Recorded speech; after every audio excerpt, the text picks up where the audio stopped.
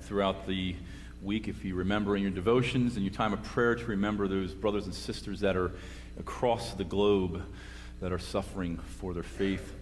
If you're here today and you're visiting, we're so glad that you are here, and we hope you enjoy your time with us. And as we just now take some time to get into God's Word and see what He has for us this morning, turn to Mark chapter 6. Mark chapter 6, we are continuing this idea of following the Master, following Jesus. Just kind of a recap of what we've learned so far in the book of Mark. Well, we've learned that Jesus is busy serving. Remember, we've seen that word immediately 40 times in the book of Mark, and it gives us this idea that Jesus was busy going about serving people. We also learned in our study that we need to be excited. When the man of Gerasene the demon was taken out of him, he went to his hometown to share what Jesus had done for him. And it encouraged us, listen, we need to share the good things that God has done in our life. Be excited and share about this God in which we serve. We also learned this idea of taking time to serve. Jesus, that one day when he was busy healing and doing miracles, he took time with the woman with the blood disease who touched his garment. He was on his way to Jairus' house to heal or to raise his daughter from the dead. He took time to serve. Brothers and sisters, we need to take time to serve and minister to people. And as we do that, the whole purpose as we serve is to point people to Jesus. That's why we do what we do. There was an interview with the San Francisco 49ers head coach at one time, Bill Walsh. Any 49er fan out there? Good. We'll move on. He shared, I guess it's better to be a 49ers fan now than an Eagles fan, but anyway, we'll just stop there. Boo, I know, get off the stage, I get it. He would prepare his team for some worst-case scenarios because as an athlete, they will arise on the field or on the court. He confronted his players to deal with these two particular issues, adversity and injury. They're the two most crippling disadvantages a team would face. Walsh spent time talking to his team about how when he played on enemy territory, how they were to think and take the field. He turned these mental disadvantages into advantages by changing the players' approach to the situation. He taught them about the fears they would have. He would prepare the bench players to step up at the moment's notice when a star player was injured, that they would now take the helm and lead the team to victory. You see, Walsh, I use that illustration because Walsh is a good example for us as Christians. As we encourage one another, we identify obstacles in our life. We need to have a godly mindset that focuses us as we fight the adversity that Satan always and daily brings our way. No one likes rejection, do we? Okay, one person doesn't like rejection. We don't like rejection. Whether you go back to your childhood days at the playground when you're picking teams for recess and not getting picked on the dodgeball team, or being the person everyone's going after on dodgeball. I don't even know if they play dodgeball anymore. But rejection's not fun. Or that first person that you liked and they rejected you, you didn't get invited to the prom, that rejection hurts. Or not making that team, not making that cut, rejection hurts. Rejection is not fun, but you know that Jesus was rejected many times in his earthly ministry. Do you know that Jesus was rejected, as we'll see today, was rejected by his own hometown? So let's look at Mark 6, 1 through 6 as we start, and see how Jesus handled this rejection. Now, put yourselves in that place. You're going home. You're going to your hometown, and here he is rejected. He went away from there and came to his hometown, which was Nazareth, and his disciples followed him. And on the Sabbath he began to teach in the synagogue, and many who heard him were astonished, saying, "Where did this man get these things? What is the wisdom given to him? How are such mighty works done by his hands? Is not this the carpenter, the son of Mary, and the brothers of James, Joseph, Judas, and Simon? Are not his sisters here with us?" And they took offense at him. Okay, so here's Jesus coming back to his hometown in Nazareth. They took offense to him. They were degrading him here in these comments, and we'll explain that in a moment. And Jesus said to them, "A prophet is not without honor except in his hometown, except his relatives and his own household." And he could do no mighty work there except that he laid his hands on a few sick people and healed them. And he marveled because of their unbelief. And he went about among the villages, teaching. See, despite his impressive words and his impressive actions of healing and miracle working, to them, he was just an ordinary guy. See, the derogatory comments of, isn't he just a carpenter? He's just that carpenter. A common laborer, just like us. Like, his brothers and sisters are living right among us. He's just plain old Jesus. To the townspeople, that's what he was. So that statement that he's a carpenter is, he's just one of us. He's a construction worker. The second comment of Mary's son, a man was never identified by his mother in this culture. If we go back to the Gospels, we see James and John were the son of Zebedee. We go to the Old Testament, David was the son of Jesse. In this culture, you were identified as your father, on your father's line. Here, he was identified as his mother, and Joseph had been dead probably many years, but he was running the business. The second derogatory thought here is that if they remember the conceiving of Mary by the Holy Spirit, and you remember the cultural issues that were happening this time. Oh, Mary, that's Mary's son Jesus. Jesus, we don't even know what was going on there. Joseph was going to put her away. Do you see the derogatory comments that this was pushing towards Jesus? See, this is the second time that he returned to Nazareth. See, in the meantime, he was doing what the prophet Isaiah said. He was preaching to the poor. He's preaching the good news. He was healing the brokenhearted. He was preaching deliverance to the captives. He was healing the blind. Again, we studied a few weeks ago, he even rose Jairus' daughter, the Pharisee's daughter, from the dead. Remember the woman who had the blood disease, just even people wanted to touch his garment just for a chance of being healed. But he comes to Nazareth, his own hometown, and they rejected him. Why their unbelief? Who did they see this Jesus as? Well, we kind of understand by how they answered this. See, they knew facts about Jesus. He was the son of Mary. He was a carpenter. He had brothers and sisters. No doubt. Think about this a minute. Jesus was a carpenter for 30 years. Remember, his father Joseph was a carpenter. He was a construction worker. So Jesus took over that business. No doubt, these individuals took their broken yokes to Jesus' shop. In fact, they probably bought some equipment from Jesus. No doubt some of the very furniture that is in their house was made by Jesus. He was just ordinary carpenter, construction worker, Jesus. Even some of them may even held him as a child, maybe watched him as a child. He was just normal, everyday Jesus the carpenter. What about the world today? See, there are many people today in unbelief. They think they know who Jesus is. They formed their opinions. They've heard remarks and statements about Jesus, but they've never searched out Jesus for themselves. And maybe you're here today. Maybe you are searching. You're here because you're searching. I'm glad you're here. You're trying to figure out this God stuff. You're trying to figure out your faith. You're trying to figure out this church stuff. You're trying to put it all together. God's working in your heart. You're here for a purpose. See, the claims of Jesus are so radical, but the consequences of not believing are so important. Understand that. See, the Gospels tells us, whoever believes in the Son has life. Whoever doesn't believe in the Son does not have life. That's the consequence of not understanding who this carpenter Jesus is. And I say the word is because he's alive. And he's well today, amen. And he sits at the right hand of the Father as Eric led that song, Oh Praise the Name, and we look forward to come in the clouds to take his bride. Listen, the stakes are high for us to keep, and maybe you're here to, you have this idea of who Jesus is, and that's all you've figured out in your mind of what you've been told. But Luke tells us this in Acts 4:12. He says this, and there is salvation in no one else. There is no other name under heaven given among men by which we must be saved. This Jesus that Nazareth rejected is the Savior of the world. He's the one who salvation goes through, the only one, the only way to heaven. I am the way, the truth, and life. No one comes to the Father but by me. That's this carpenter Jesus, because he wasn't just a carpenter.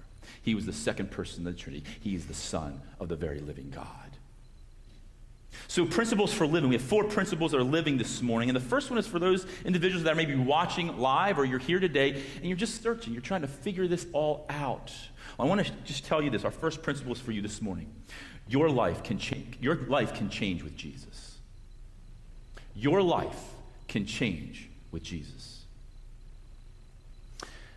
I was raised in a Christian home for the most part. My toddler years, my parents were not saved. My parents got saved when they were in their mid-20s. My father was a Vietnam vet, a Marine, comes home, lived in Lancaster, and he got bought into the drug scene, the rock music scene. He was a musician. So his evening would look like he'd come home at 11, or he would get off work at 11 o'clock, and he would travel the party scenes till 4 or 5 in the morning. That was his life. Drugs, alcohol, all the works. You guys, maybe some have lived that life. My mom had me until I was 2. She was carrying my brother, still waiting to be born, of course, and my mom was ready to just take off with my dad. Then something happened. God divinely summoned my father, and he accepted the call of salvation. But what I want to share with you is my mom did not right away. Because here's this ugly hippie guy walking in the home, always drugged out and drunk out of his mind. Now he comes home at 11:15 at night. The next day, his hair's cut, his beard's trimmed. Instead of LSD and marijuana on the coffee table, there's a Bible and a devotional book. He goes to church now on Sunday. Mom was like, whoa, what is going on here? My mom was watching him. So one morning when he went to church, Sunday morning, he went to church, my mom turned on the television for a TV preacher. She didn't even remember who it was. And then all she remembers is the TV preacher was looking like right at her. You need Jesus for salvation. And that morning, got down on the couch there in our living room floor in Lancaster City, and she trusted Jesus Christ as her Savior. Then when my dad came home, my mom goes, I know what happened to you. I know what happened. See, my mom was raised Lutheran, so she understood Jesus, of how she was taught Jesus to be. This nice guy, he's a rabbi, good prophet, good guy. He did a lot of good things for the world. But what changed her mind? What did she see? She seen the effects of Jesus in someone else. And maybe some of you here have that same testimony. You understood who this Jesus was, but now you see the effects. Man, if Jesus can do that to you, he could do that for me. And here I'm telling you this morning, if you're here today, you're watching online, Jesus can change your life. And you look around here, there's a couple hundred people that Jesus has changed their life.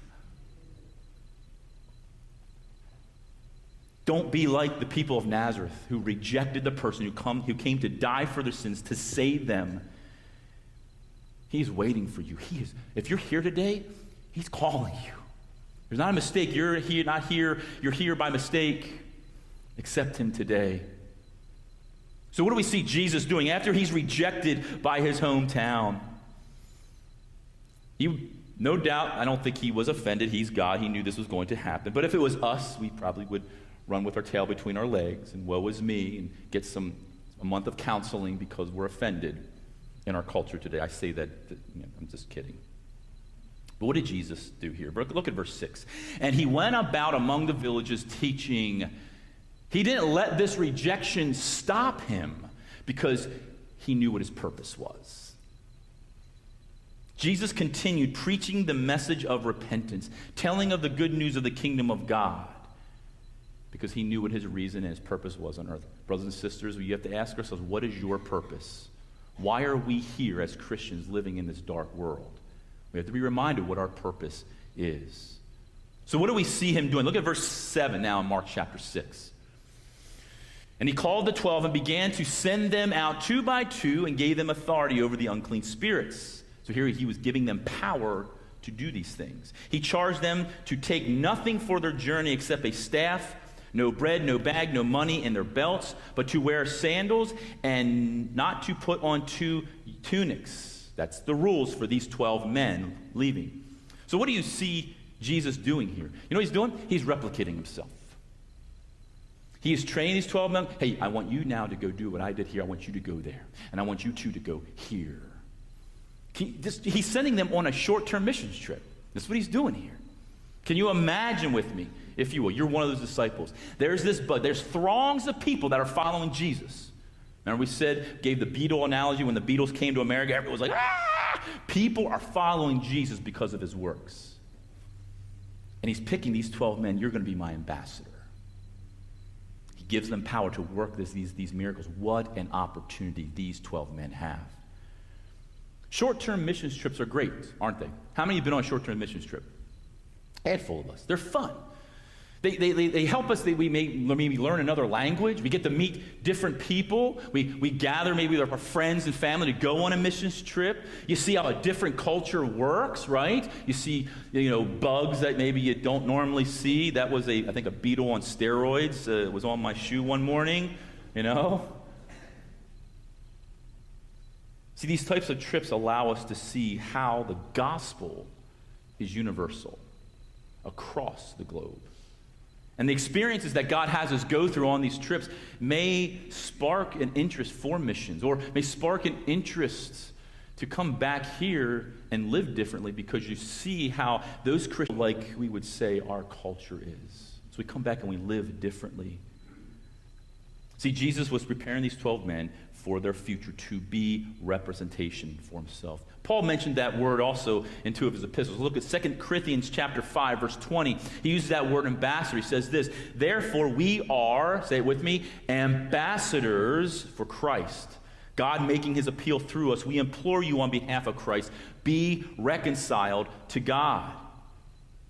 Then over in Ephesians chapter 6, he's talking to the church of Ephesus, and he says this, and also for me, that words may be given to me in opening my mouth boldly to proclaim the mystery of the gospel, for which I am, and say with me, ambassador in chains, that I may boldly declare it boldly as I ought to speak. Brothers and sisters, guess what? I know this story is 2,000 years removed, but we are ambassadors of Jesus Christ. We are a representation of our Lord. So what were the instructions on the short-term missions trip that Jesus gives them? Verse 7, 2 by 2. I grew up in a Baptist church, and Monday night was visitation night. And we would come to the church, and 2 by 2, they'd send you out, and you go, and we didn't have to wear suits and ties because we had to separate ourselves from being Mormons. So we couldn't, people didn't want to, they would just shut the door on you. So we would go 2 by 2. We followed the pattern what Jesus was sending here with his disciples. Verse 8, no food, no bag, no money. Okay, ladies, you thinking about this a minute? Moms, you thinking about this when we go on a missions trip? If I told you, don't bring anything, just a set of clothes and we're good to go, you'd be like, we ain't going on that missions trip. Wear sandals and carry a staff. Only one tunic, not two. Again, that's the idea of something carrying an extra garment for warmth. So ladies, it would be saying, hey, don't bring that extra sweater. Okay, one tunic. And they were to preach repentance. See, they were following the pattern of who? John the Baptist was preparing the way, and he was preaching repentance. He wasn't preaching this mystical, spiritual, feel-good message. It was repentance, about repenting and turning to the kingdom of God. You may look at this list and say, what? What's he trying to teach the disciples? So come with me a minute. You're one of the disciples. You just seen Jesus being rejected in his own hometown, okay? And now he's telling you to go out. I don't want you to take anything. You need to go out and you go preach repentance. Here's what you preach. I know what I'd be thinking. Okay, so Jesus, what if we had a really nice message, like a Joel Osteen, a Stephen Furtick type feel-good message? Something that makes people feel good? And then we'll throw in repentance. How's that sound? Because you were rejected in Nazareth, so we got to kind of pull them in. Or moms, I've got experiences as a youth pastor, when Jesus says, don't bring anything in your bag. But Pastor Jason, can my kid bring this one thing? Right? You're smiling, you're laughing because you know that was you. Can you imagine being a disciple and you can't bring anything? You're not packing that extra little snack or that extra commodity that you need. No, you are relying on what Jesus is telling you. And why, we ask? It's very simple. Jesus was teaching his disciple to be totally dependent on him. Totally dependent on him. It's like Jesus would say, men, pack lightly. It's going to be a long haul. and people aren't going to like you. Are you ready? How many would sign up for that mission? Probably none of us would. See, these men understood our first principle this morning for those people that don't know Jesus and you're seeking out faith in Christ. You need to come to Jesus. He will change your life. These men did that. They followed Jesus, and Jesus changed their life. The second principle this morning is this. As we see Jesus teaching his disciples, we need to trust God in everything. We need to trust God in everything. These men in the area of food, clothing, money, don't bring it. Don't worry about it. You will be taken care of. Well, how about our lives? What haven't we put total trust in God or given it to God? Our finances, our health, our jobs, our relationships, our ministries, neighbors, our schools, young people, our schools, teachers, peers. What is it that we have not? Oh, God, I trust you in this, but this, I'm going to worry about it a little bit more because I'm going to try to fix this. Trust God in everything. Paul tells us this in Philippians chapter 4, 6 through 7. What's he say? He tells here that as he's in prison, do not be anxious. Do not worry about anything. How many of us, if I was to ask a raise of hands, probably all of us violate this every day, don't we? Because we do worry. And that's something that we need to work on, to put our trust in God for everything. But everything with prayer and supplication, with thanksgiving, let your requests be made known to God. And the peace, the tranquility, the calmness of God will surpass all understanding and will guard your hearts and minds in Christ Jesus. See, Jesus trained these men on their first short-term mission trip here to trust him in everything. Is this something that believers 2,000 years removed from this story, we need to continue to live and understand as we are disciples for him in the 21st century? So what were the instructions that Jesus gave them? Okay, here's what you're not to bring, here's what you're to bring. Look at verse 10. And he said to them, whenever you enter a house and stay there until you depart from there, and if any place will not receive you and they will not listen to you, when you leave, shake off the dust that is on your feet as a testimony against them. Now I want you, with your pen, if you have a pen, I want you to put there on the side Matthew chapter 10. If we turn to me, you don't have to. If you turn to Matthew's account of this story, Jesus gets a little bit more particular in what you tell people that reject this message of repentance. And I'll just give you the summary. If they reject this message, Jesus wanted them to tell them, it's better for you to be in the city of Sodom and Gomorrah on Judgment Day. Ugh. Is that a message you want to go proclaim to the people of repentance? Verse 12. So they went out and proclaimed that people should repent. And they cast out many demons and anointed with oil many who were sick and healed them. Remember, Jesus lived it. They seen Jesus being rejected, preaching repentance. So now this is what they were to do. Verse 6, he continued to teach in the villages. He didn't let rejection bother him.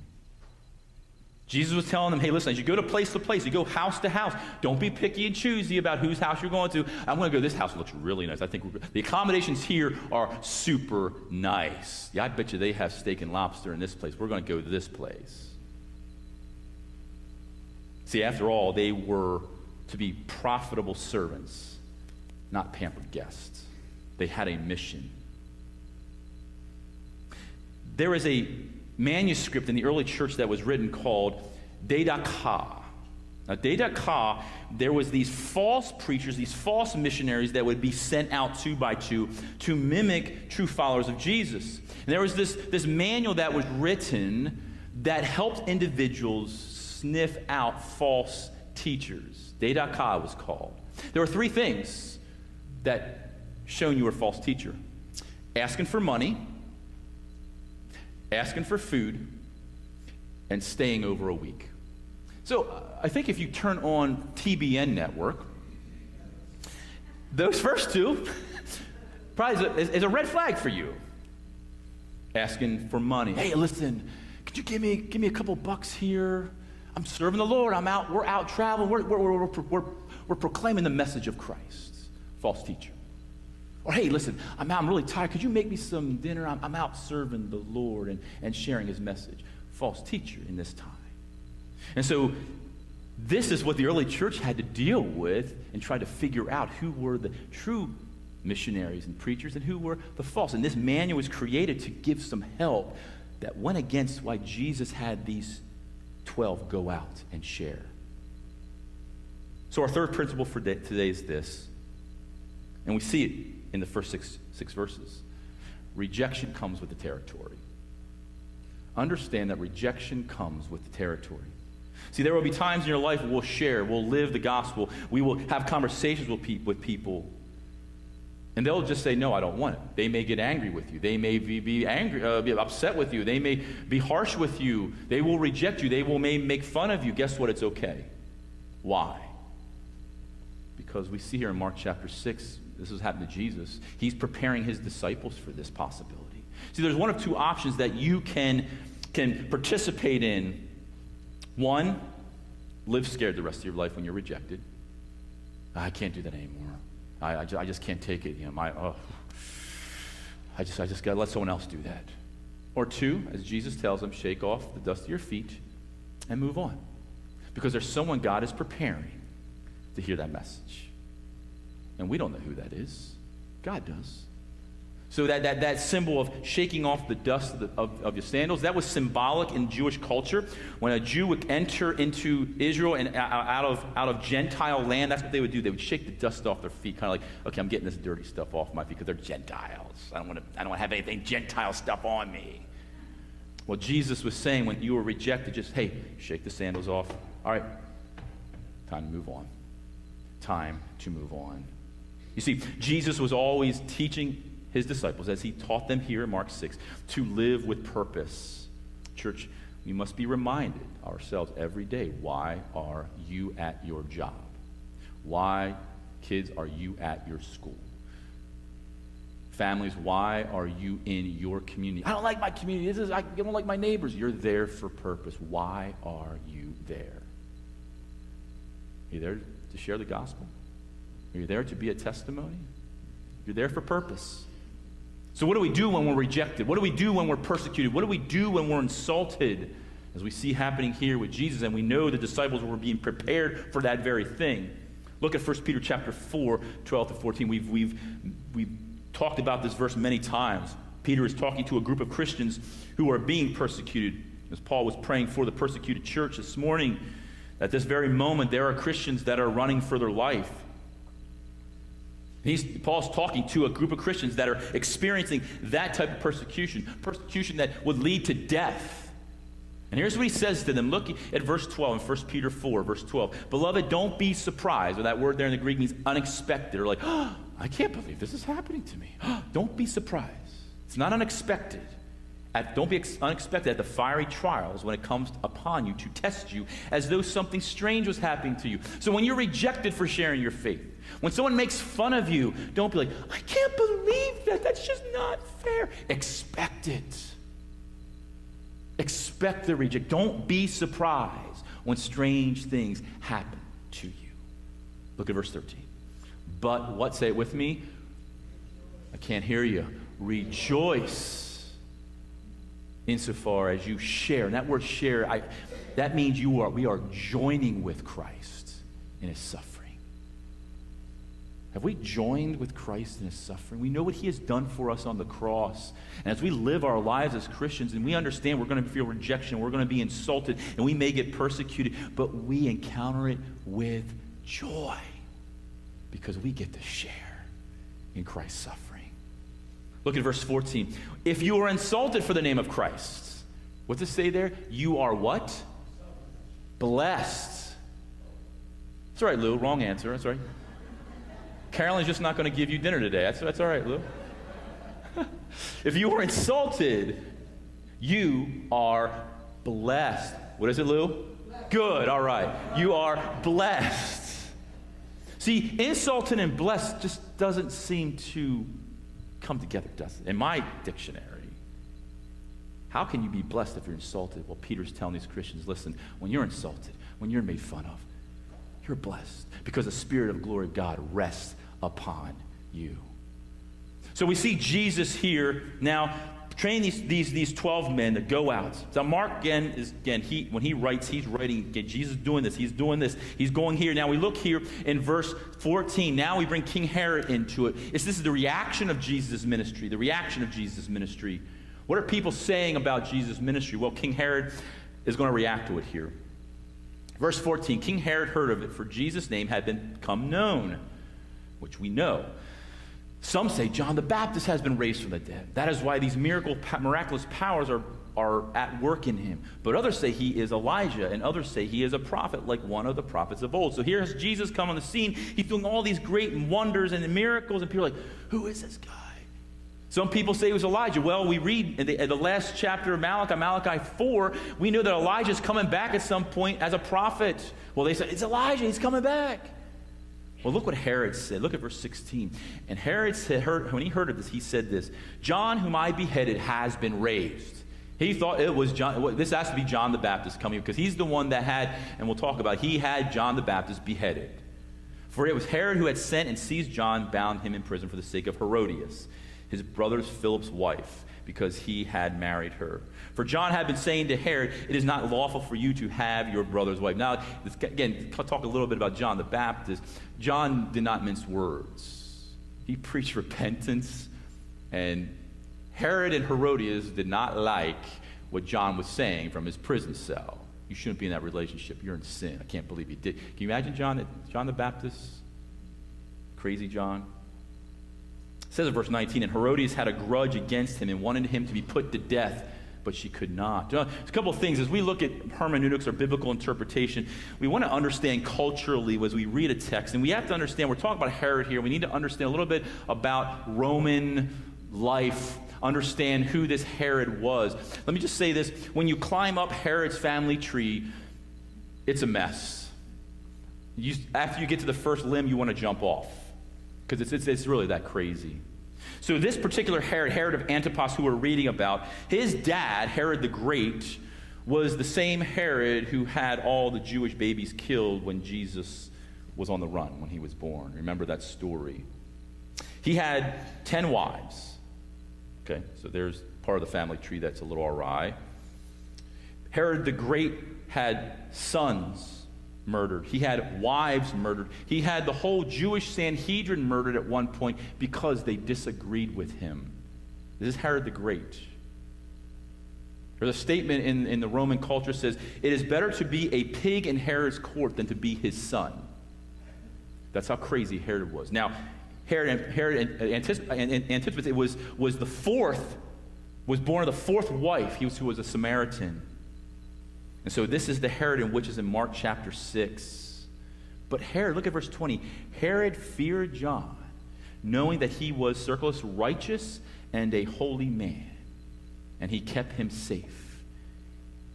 When he heard him, he was greatly perplexed, meaning he was at a loss at what he was saying and was maybe confused him, but he heard him out. He heard him. He would listen to John. John was not a respecter of person. He told Herod what he needed to tell him, but Herod respected John, and he kept him alive in the prison cell.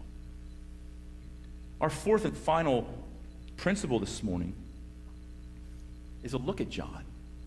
And it's this. Your reputation will define you. Your reputation will define you. Ask yourself this question. What is your reputation spiritually at your job, at your school, at home, in your community? What are you known for? Oh, they know me as a Christian. Do they? What kind of Christianity are you living in front of them? You see here, John's in prison. Herod, the crazy psychopath Herod, looks at him. You're a righteous and holy man. So how do people view you spiritually? Are you a faker? Are you someone who just pretends and says all the right things and right in front of the right people, and then behind Christianity or behind the backs of Christians, you live your life as the world? Are you a hypocrite? Say one thing, do another. Are you a careless, apathetic Christian? Because, whatever, I can take it or leave it. What kind of vibe are you putting off at your job, at home, at school? Can people say, you're a righteous man, you're a holy man, you're a holy man, holy woman, a righteous woman, the way that you live? Your reputation will define you. Let's continue as we overview, as we close this morning. Mark 6, there's a couple of things we just need to know here as we come out of the story of John the Baptist. We know how John the Baptist was murdered. Herodias was Herod's wife. Well, it wasn't his first wife. So let me just explain a little bit about this family tree again. Okay, so Herod he had many brothers. As you can tell, if your dad had 10 wives, there's many little Herods running around, all right? And so Herodias was the daughter of one of Herod's half-brothers, and also was the wife of one of his half-brothers.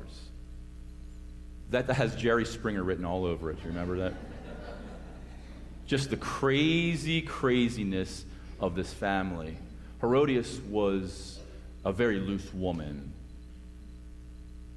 And we read through the story. I'm not going to read through. I'll just give an overview here. We see that John was beheaded, was called by Herodias because John the Baptist was preaching sin and repentance to this family, and she didn't like it. So it was Herod's birthday party, and we understand a birthday party in Roman culture, it was only a male event for the king. This was a bachelor party, and just to say what it is, that's what was happening here. There was no women allowed. So you can understand the language, you can understand the actions, you understand what kind of party this was. The who's who in Rome was at this party.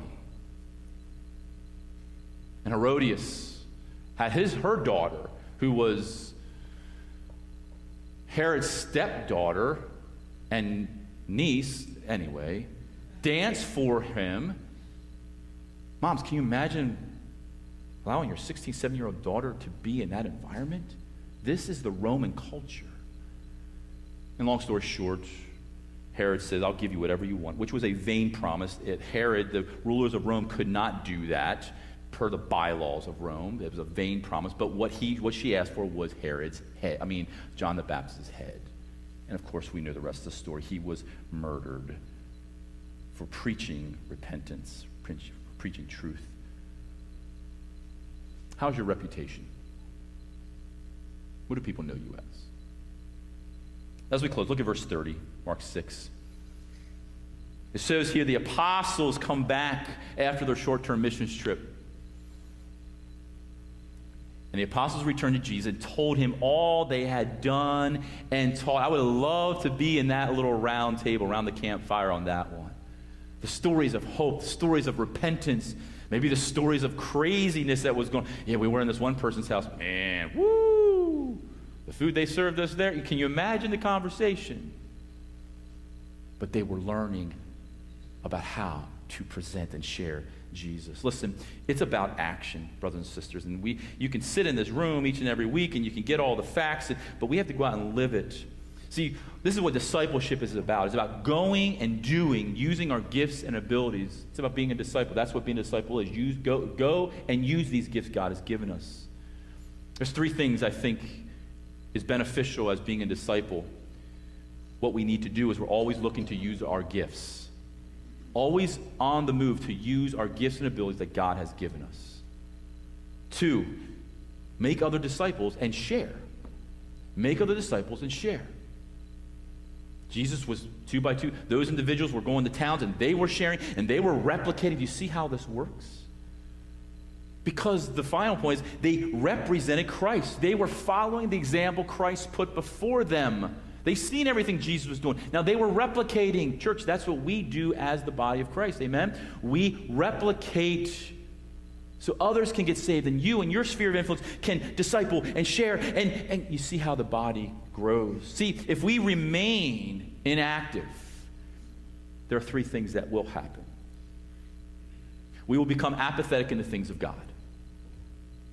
We will become apathetic in the things of God.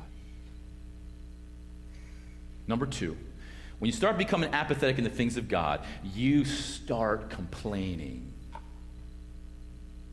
about things of God, things about church, things about ministry, because you're not active.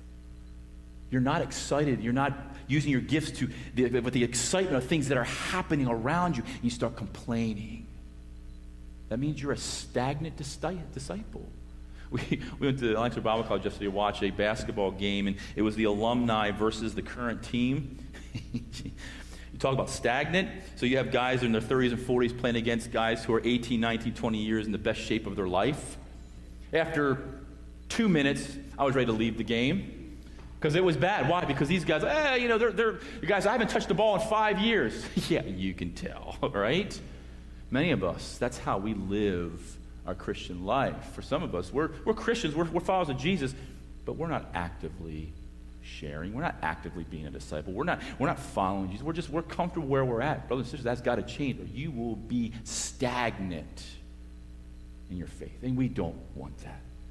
So brothers and sisters, listen. If you're here today, you don't know Jesus, we want you to come to Jesus. He will change you. You put your faith and trust in He will change your life. 2, brothers and sisters, trust God in everything. As Jesus taught His followers to go on the short-term mission trip. Trust God in everything. And understand this, Christian. Number 3 is this: rejection comes with the territory. We will be rejected. We will be hated. It's in the manual. It's in the manual God's given us. If they hate Him, they're going to hate us. And number 4, listen, our reputation will define you. How do people view you outside of church? It's important that people as John the Baptist was a righteous and holy man, will people see you as someone they can trust in the area of their life, that you can pray for them, that they can put their trust in you because of how you live your life according to God's word. I hope you can take this with you this week and learn how to be disciples, followers of Jesus that will make an impact on our world. Let's pray. Father, we thank you for this day. Thank you for all you've done for us. Lord, allow us, Father, to live these truths, these principles. Father, if there's individuals here that are here today or are watching that don't know you as Savior, we pray, Father, they would make that decision because you will change their life. God, and direct us this week. And we ask this in your Son's holy and precious name. Amen. So as Pastor Frank mentioned, so if you're visiting, you don't need to stay. This is for our members. Just talk about some renovation.